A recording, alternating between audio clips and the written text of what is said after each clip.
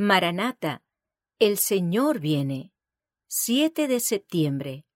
Los acontecimientos futuros en su orden. Mas vosotros, hermanos, no estáis en tinieblas, para que aquel día os sorprenda como ladrón. Primera de Tesalonicenses, capítulo 5, verso 4.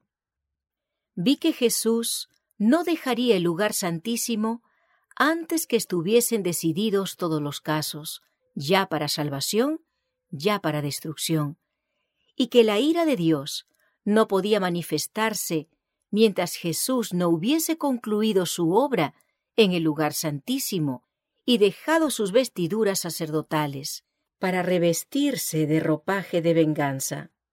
Entonces Jesús saldrá de entre el Padre y los hombres, y Dios ya no callará, sino que derramará su ira sobre los que rechazaron su verdad. Vi que la cólera de las naciones, la ira de Dios y el tiempo de juzgar a los muertos eran cosas separadas y distintas, que se seguían una a otra. También vi que Miguel no se había levantado aún, y que el tiempo de angustia, cual no lo hubo nunca, no había comenzado todavía. Las naciones se están airando ahora, pero cuando nuestro sumo sacerdote termine su obra en el santuario, se levantará, se pondrá las vestiduras de venganza, y entonces se derramarán las 7 postreras plagas.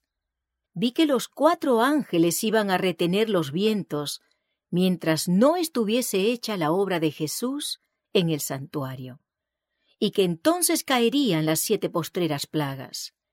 Estas enfurecieron a los malvados contra los justos, pues los primeros pensaron que habíamos atraído los juicios de Dios sobre ellos, y que si podían raernos de la tierra, las plagas se detendrían.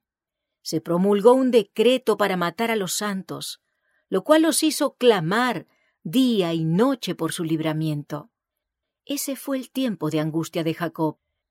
Entonces todos los santos clamaron en angustia de ánimo y fueron libertados por la voz de Dios.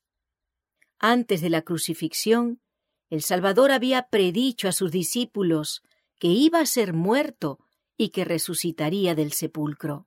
Pero los discípulos esperaban la liberación política del yugo romano y no podían tolerar la idea de que aquel en quien todas sus esperanzas estaban concentradas fuese a sufrir una muerte ignominiosa. Así también las profecías nos anuncian el porvenir con la misma claridad con que Cristo predijo su propia muerte a sus discípulos. Los acontecimientos relacionados con el fin del tiempo de gracia y la preparación para el tiempo de angustia han sido presentados con claridad.